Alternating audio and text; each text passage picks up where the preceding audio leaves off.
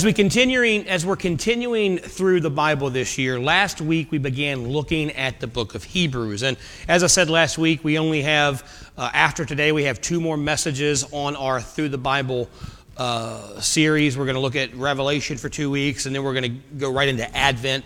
And so I know I've skipped a whole lot, especially in the New Testament, as we began approaching the end of the year, what I needed to be done. I realized I spent way too much time on Genesis because I liked it, and I'm skipping a lot of stuff I want to get to. I'm skipping James and Peter, and I know that.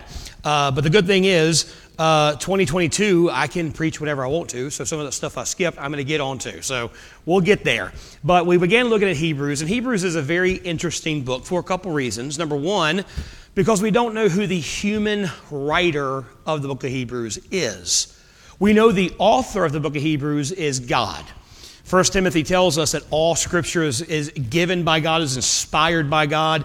So whenever we read the Bible, whether we're reading a letter from Paul, whether we're reading the words of Peter, whatever it is we're reading in Scripture, it's not the human writer that we're listening to. It is God. God inspired them. God used them to write these eternal words. So the human writer is not very important because we know God wrote it. God is the author of this. We also don't know who the audience is. We know that the audience is Jewish because the writer uses a lot of Jewish tradition and Jewish characters in the Jewish religion to teach some powerful lessons. So we know that whoever he is talking to has a firm understanding of the Jewish religion, especially the first 5 books of the Bible. So this is we know it's Jewish believers who, for some, they're being persecuted somehow. Because of their faith in Jesus, they're suffering persecution, and a lot of them are turning from the faith and turning back to Judaism because their life was easier in Judaism, because their family still respected them and still talked to them, because they weren't persecuted as Jews, but they are persecuted as Christians. So they're turning from their faith and they're turning back to their religion. And so the writer is trying to encourage them to stay faithful to Jesus. And he uses a lot of different characters. He talks about the Torah itself. He talks about Moses and angels and all these different characters in the Old Testament that is powerful to the Jewish faith. And he's showing them how Jesus is better than all of them. Jesus is better than Moses. Jesus is better than Melchizedek. Jesus is better than Abraham and all these different powerful figures of the faith. And he's showing how Jesus is better than all of them, and so we should stay faithful to Jesus. And then in chapter 11, he reminds us of the incredible faith of some of the heroes of the faith. And we all know chapter 11 is the hall of faith for the believers. And so he reminds them of these great heroes of the faith and how they endured difficult times. And then in chapter 12, he talks about the problems that we are facing. And again, it's beneficial that we don't know specifically who the writer is talking to, because a lot of times we're reading the book of Philippians. We know what was going on in the Philippian church. We read the book of Corinthians. We know what the Corinthian church was going through, the division, the sexual sin, all the problems they had. And so we can sometimes read what he's writing to the Corinthian church and think, man, that's good for them, and not really apply it to us. But the thing is, the whole Bible, every word, every jot, every tittle applies to you today. Because the Word of God is eternal. See, the Bible we have are the very words of God, and they weren't written down several thousand years ago and compiled and finally given to us. The Bible says that the words of God are eternal. They always have been, they always will be. So when we read Scripture, we don't look at it and say, oh, well, that was good for the church at Corinth, that was good for that ancient civilization. No. It applies to us. So we look at it and we can say, okay, how does this apply to me today? And so when we're reading Hebrews, yes, he's writing to a group of Jewish believers who are suffering persecution, and he's talking in chapter 12, reminding them how the problems they face are used by God to increase their faith. We need to look at it and say, you know what? God's talking to me. Because we all have problems. We all have struggles. We're not facing the persecution they face, and we're going to get to that, but we still have difficulties in our life. And so in chapter 12, he talks about how trials and problems and persecutions are used by God to increase our faith. Have you ever felt like the circumstances that you were facing were unfair? That God was mistreating you? I'll be the first to say I have. There have been times I have faced problems in life, trials in life, difficulties in life where I looked at what I was going through and thought, God, this isn't fair. Why are you doing this to me? Why are you allowing this to happen to me? Or where I'm going through a problem and I feel like God's not there. You ever felt like God didn't care about you no matter what you were facing? If you can't answer that yes, then you're lying to yourself. We've all felt that from time to time. And it's okay to say. I know we're in church and think, I can't say I'd ever believe God was there. It's okay to say that. Because the church, the people that were reading the book of Hebrews, they were facing the same thing. Or maybe you felt like God was using your circumstances to get your attention, to teach you a lesson, or wondered, what's the purpose of what I'm going through? What's the purpose of this pain? What's the purpose of this loss? What's the purpose of this trial? You know, it's easy to wonder at times whether God really cares about what's happening in your life, if God is paying attention. And what the writer of Hebrews is reminding us of is that difficult circumstances can do two things in your faith. It can drive you deeper into your faith, or they can make you lose your faith. Andy Stanley says that there's nothing that erodes your faith faster than unexplained circumstances where God doesn't do what we think God should do. He calls that circumstantial faith. Circumstantial faith says, I believe in God based on my ability to see God in my circumstances. Our belief becomes based on what we see, what we see happen in our life, what we experience other people around us do. It's faith that goes up and down based on how your life is. If everything's going well, God is good all the time, and all the time, God is good. But if you face problems, all of a sudden, God's not so good anymore. Maybe God doesn't even exist anymore. Maybe something bad has happened. This type of faith is fragile, and it damages and hinders our walk with God. And the writer of Hebrews, he is addressing this type of faith. He's talking to these believers who are suffering persecution, and because they're suffering, they're turning from their faith. He is addressing circumstantial faith and showing them what true faith looks like. It's faith that looks only at Jesus. Look at chapter 12, starting in verse number 1. Wherefore, now the word wherefore there is another word for therefore. Now, when we see the word therefore, what do? We go back and see what it's there for. We're going to do that in a minute.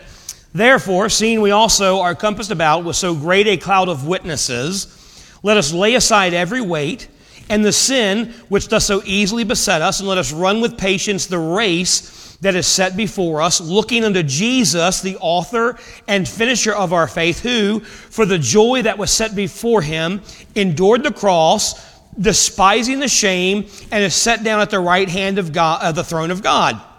For consider him that endured such contradiction of sinners against himself, lest ye be wearied and faint in your minds. Now, so first of all it says, wherefore or therefore we are compassed about by so great a cloud of witnesses. It talks about this cloud of witnesses that is surrounding us as believers today as we go through life. And I've heard a lot of people try to explain what this cloud of witnesses is.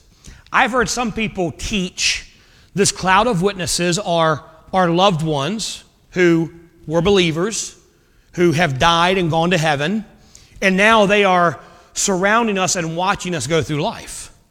And it's been used like this. Don't sin because Nana's watching, and you don't want to upset Nana. Let me just tell you, Nana ain't watching, all right? Your relatives who have died and gone to heaven are not watching you on this earth. You know why? I got a couple reasons why. Number one, there's no sin in heaven. So how could a sinless place allow them to look at sin? And it would grieve their hearts, and so there's no sin in heaven. Secondly, why would they? Why would they waste eternity watching you when they can be worshiping Jesus? It's like watching TV. We're the rerun no one wants to see. He's the premiere everybody's looking for. So your loved ones they don't care what you're doing.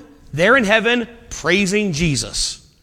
And I've heard people say, man, I bet when I get to heaven, I bet I'm going to find my grandpa fishing on the Crystal River. No, grandpa's at the feet of Jesus. If they're in heaven, they're at the feet of Jesus, not watching you. So this great cloud of witnesses isn't lost or past loved ones who are watching you on earth, and you better not sin because grandma and grandpa are going to be disappointed in heaven when they see you do what you did. You shouldn't sin because God's watching you, and God's going to be disappointed in what you did. Not grandma, grandpa, but so we don't want to, it's not these past loved ones. Again, this chapter begins with the phrase, therefore. So we have to look at what it's there for. Chapter 11, we have the Hall of Faith. This list of heroes that has gone before us. This group of past faith heroes, they are the great cloud of witnesses that are surrounded by. Now, they're not watching us. They're an example to us.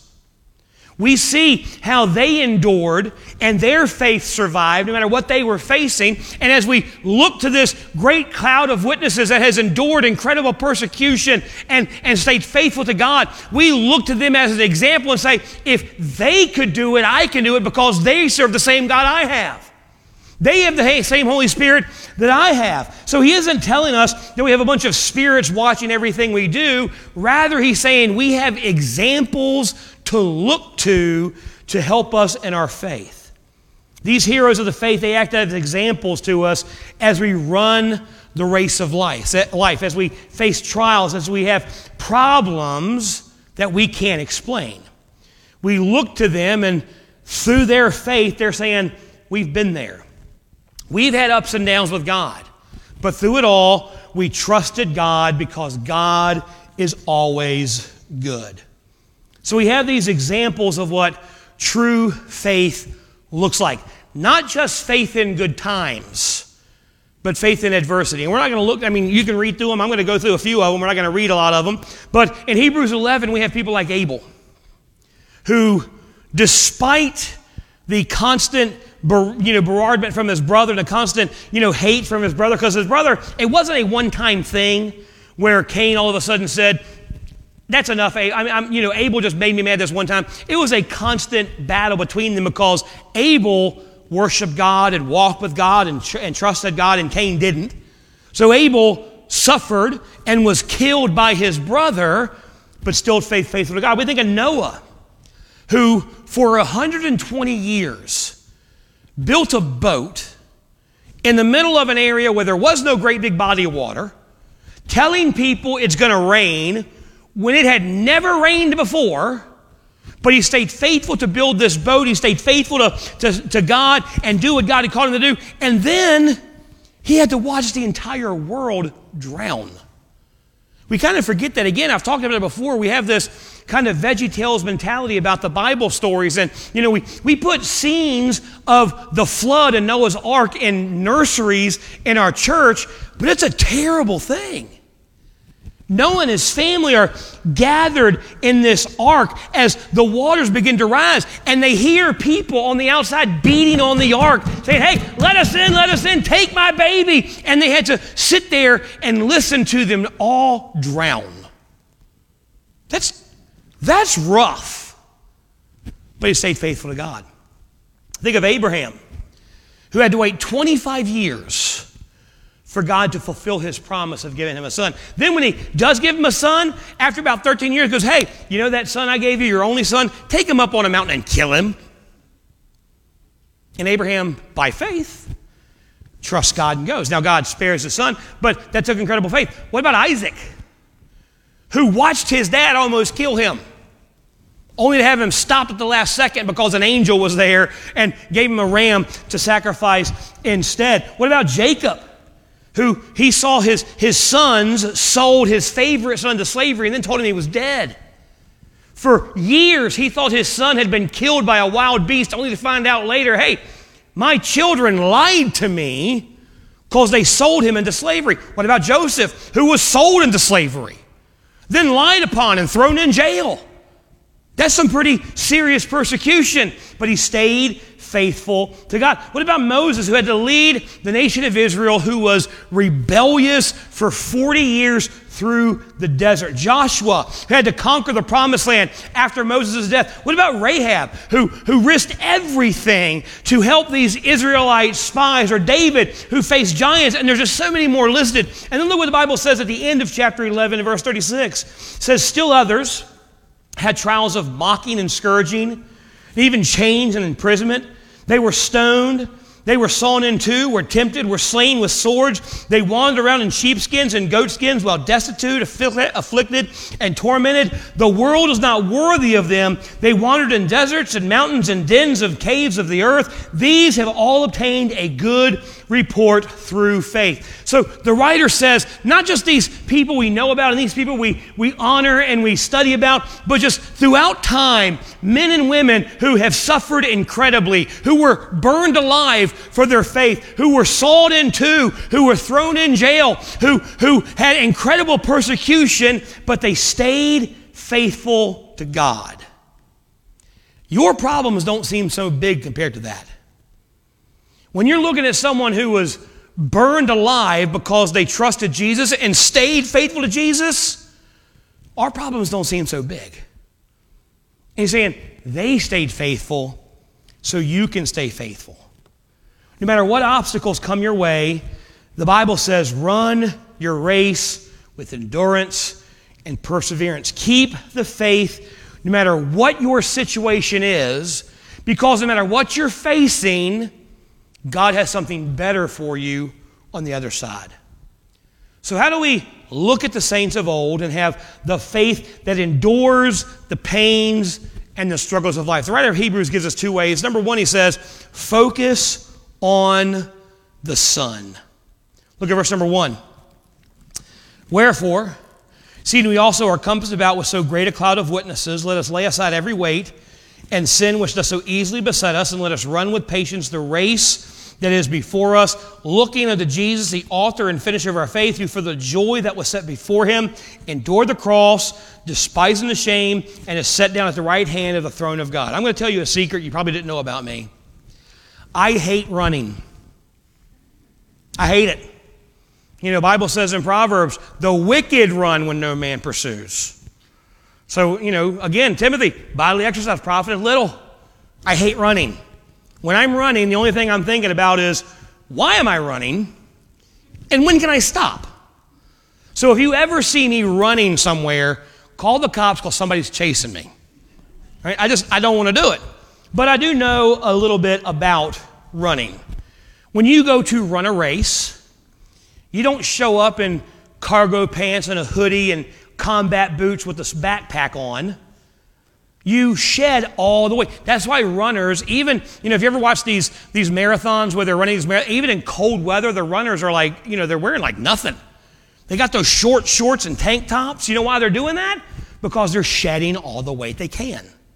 They don't want to run with heavy clothes on and heavy shoes on in the backpack. They shed all the weight they can so they can be as fast as they can. That's what professional runners do. You don't run a race with a 45-pound backpack on and expect to win. You shed all the weight you can. That's what the writer is telling us. He says, shed anything and everything that hinders you from running with Jesus as quickly as possible. Now, it makes sense, but it goes contrary to what we believe. Because we think running with Jesus or walking with Jesus is just avoiding sin.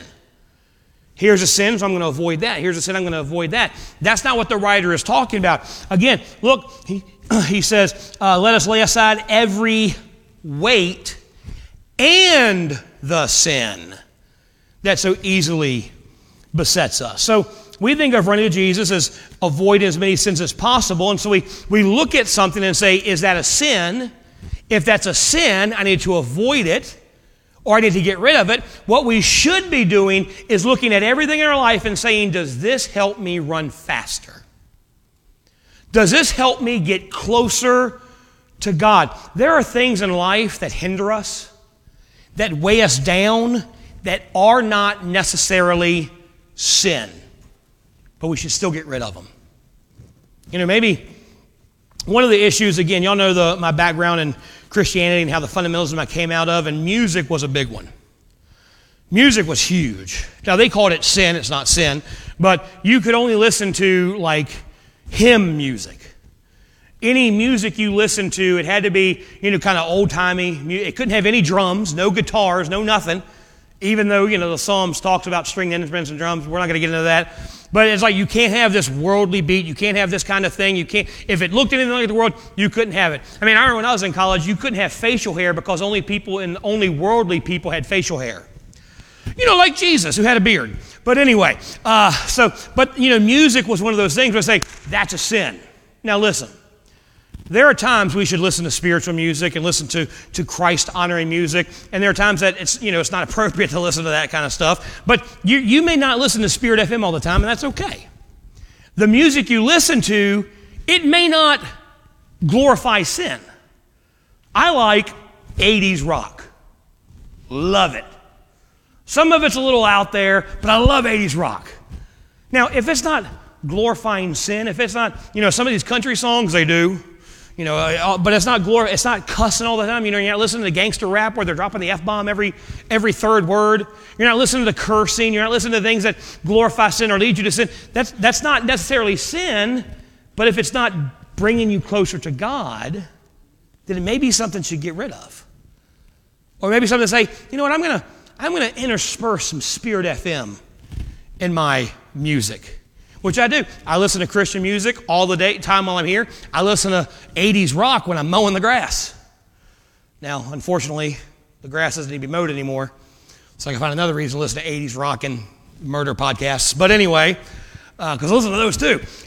So it's not, okay, this isn't sin, but is it helping me get closer to God? And if it's not a sin, but it's a weight we should get rid of. Maybe the person you're dating, maybe they're not pushing you to sexual immorality, but are they drawing you closer to Jesus? If they're not, it's not a sin to have them in your life, but it may be a weight. We say, I gotta think about getting rid of this. Maybe you avoid shows with nudity and bad language, which is great. We should put no wicked thing before my eyes. But you're watching nothing but good TV shows and good G-rated movies. You're watching stuff on, from these spiritual places, and you're watching, great, what you're watching is great. But is it taking time from your Bible reading and prayer? If it is, then it's a weight you need to get rid of. Social media can be a great tool, can also be a huge weight. When you spend all your time on it, and that's where you find your satisfaction, and that causes you to get jealous of other people. So you may be carrying something that's not necessarily a sin, but it's a weight that's keeping you from running the best you can for God. And he says, shed what weighs you down. But then he says, after he says, get rid of the weights, he says, looking unto Jesus. Shed the weight that's keeping us slow. Get rid of the hoodie, get rid of the backpack, get rid of the combat boots, put on your running gear so you can run as fast as possible, as efficiently as possible, as good as possible with Jesus. But then, while you're running, keep your eyes on Him. Keep your focus on Jesus. The thing that can make a difference in lasting faith and faith that fails is, what do you look at when things get hard? Remember the story of Peter walking on water? They're in this huge storm. Jesus comes and He doesn't calm the storm's still raging. But Peter, they see him coming on the water and they're scared and they think he's a monster, a demon or something. And he says, it's me, Jesus. And Peter says, Lord, if it's you, bid me to come out to you. And Jesus says, come on, man. And so Peter steps out of the water and he is walking on water towards Jesus. He's looking at Jesus. He's on the water. Great story of faith. But then what does he do? He starts looking around. He stops looking at Jesus and starts looking at the waves. And starts looking at his problems and begins to sink. And Jesus has to save him and says, oh, Peter, you have no faith. If Peter would have kept his eyes on Jesus, he could have walked on water until he died. But he took his eyes off of Jesus and put them on his problems and lost faith. That's what happens to us. No matter what we're facing, no matter how big the storm is, if we focus on Jesus in the storm, we don't lose our faith. If you focus on your problems, if you focus on your circumstances, your obstacles, if you focus on other runners instead of what you're doing, then you're gonna falter in your race with Jesus. But if you focus on Jesus, no matter what is happening around you, focus on the one who conquered death, who conquered hell, who conquered the grave for you. Focus on the one who's already won the race and died for us and took our sin, that took our shame, that rose from the grave and gave us his righteousness. If we focus on him, then we will have faith that can endure anything that comes our way. Elizabeth Elliot, great missionary, said the secret to enduring is Christ in me, not me in different circumstances. You don't need your circumstances to change. You need to change what you're focused on. So first of all, focus on the Son. Number two, how do we have enduring faith? See your pain differently. Look at verse number 5. And ye have forgotten the exhortation which speaketh unto you as unto children, my son, despise not thou the chastening of the Lord, nor faint when thou art rebuked of him. For whom the Lord loveth, he chasteneth and scourgeth every son he receiveth. Now, chasten there is a heavy word. It's the Greek word paidio, and it means, it speaks of a child, of a father giving discipline to his child to train him, to correct him. It is not punishment. There's a huge difference between discipline and punishment. The word punishment in the Greek literally means to destroy. As a child of God, God doesn't punish us. Because what he punishes, he's punishing to destroy, and Jesus took our punishment on the cross. When he hung on the cross and God placed our sins on him, God poured his wrath for sin out on Jesus. God punished Jesus for my sin and your sin, and he died and rose again to show that the price had been paid. The punishment for God's children is over, but God does discipline his children. Now, real quick, if you're facing a difficult circumstance right now, health issue, relationship issue, whatever it is, it's not necessarily discipline, but it's not necessarily not either. That's only you and the Holy Spirit know that.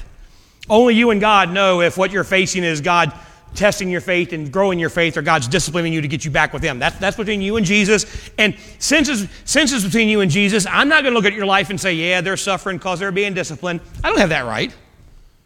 You know that, I don't. But when God does discipline those he loves, when God disciplines us, he does it out of love. That means when you are disciplined by God, it's proof that you are a child of God. It means that when you are disciplined by God, there's a purpose for your pain. God cares enough about you to correct you and keep his hand on you. It's like being stabbed. All right? I can stab you because I want to hurt you, because I want to kill you. You go to the doctor and the doctor says you have a tumor and I'm going to cut it out. He's stabbing you, but he's doing it because he cares for you. He's doing it to help you. Now, they both hurt. You ever had surgery? It hurts. Now, not when they're doing it because they put you under anesthesia and you don't feel it then, but you feel it when you wake up. You feel it the next day when you're walking around and you got those stitches and, oh man, that hurts. And you feel it. It hurts, but it's for your good. You ever been stabbed? Just stabbed? No, I haven't been. But I'm sure it hurts. But there's no good out of it.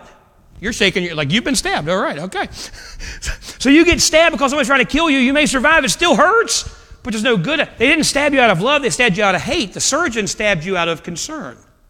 He was trying to help you. Both hurt. Both are painful. But one is out of concern. The other is out of hate. When God cuts you, he cuts you like a surgeon. He's trying to help you. He's trying to remove those things in your life that don't belong, that hinder your walk with him. But Satan tries to convince you of the opposite. Satan's whispering in your ear, if God really loved you, he wouldn't do that. If God really loved you, he wouldn't allow that to happen. Satan tries to make you think that your trials are proof that God doesn't love you, that God wants to hurt you out of anger. But the Word of God says that God loves you and that through your suffering, it is proof that he loves you. God, it's easy sometimes, especially when we're facing discipline. We sin, we know we messed up, and we face consequence. Now again, you seek forgiveness, God forgives you. He cleanses you of all unrighteousness. But actions still have consequences. You go out and you get drunk and you drive drunk and you kill someone. You can ask forgiveness from God and God will give it to you. You can ask forgiveness from the family and they may give it to you. But you're still going to jail. We understand that? There's still consequences for your actions. You commit adultery on your wife, God will forgive you. Your spouse may forgive you, but she still may say divorce you. There's still consequences for what you do. And it's easy to look at our life and say, I asked forgiveness, but I'm still suffering these consequences. And here I got this other person I know in my life. They're not saved, and they're just doing whatever they want to do, and they're facing no consequences. Why? Because God doesn't discipline those that aren't his. God only disciplines his children. So he may let people wallow in their sin, but he corrects his children even if it hurts. So we need to see discipline from the Father as a show of God's love for us and appreciate it and submit to it and grow from it. See, the more God loves you, the more God corrects you. To appreciate it, to understand it is what it means to, and we need to appreciate that and understand it and not focus on how it feels. Look at verse number 7. I want to hurry up here. Verse number 7, the Bible says, if you endure chastening, God dealeth with you as with sons, for what son is he whom the Father chasteneth not? But if you without chastisement, whereof you are partakers, then you are bastards and not sons. Furthermore, we have not had fathers of our flesh which corrected us, and we gave them reverence. Shall we not much rather be in subjection unto the Father of spirits and live? For they verily for a few days chastened us after their own pleasure, but for our profit. But he for our profit, that we might be partakers of his holiness. Now, God is not like any earthly father you can have. Some of you had some wonderful fathers. You cherish those memories. They were just great times with them. Some of us didn't. Some of us had some pretty bad dads. They were abusive. They were absentee. They hurt us emotionally, physically. And so some of us had some pretty bad fathers. And what the Bible is saying here is no matter what father you had on earth, no matter if they were a great dad and they only disciplined you out of love, or they were a terrible father who were abusive and angry all the time, no matter what kind of a dad you had, God is not like any earthly father we could ever imagine. He is better than all of them. See, God never punishes out of anger. One of the issues I had with my dad, if you messed up, he would react out of anger and do some of the most horrible. He'd just react out of anger and start spanking. And when you're spanking out of anger, you're not spanking, you're beating, in my opinion. That's me. You may disagree. You can be wrong. But when you're spanking out of anger, you're being abusive. Or he would get mad and throw the TV across the room just to break it. Why? Because he's angry.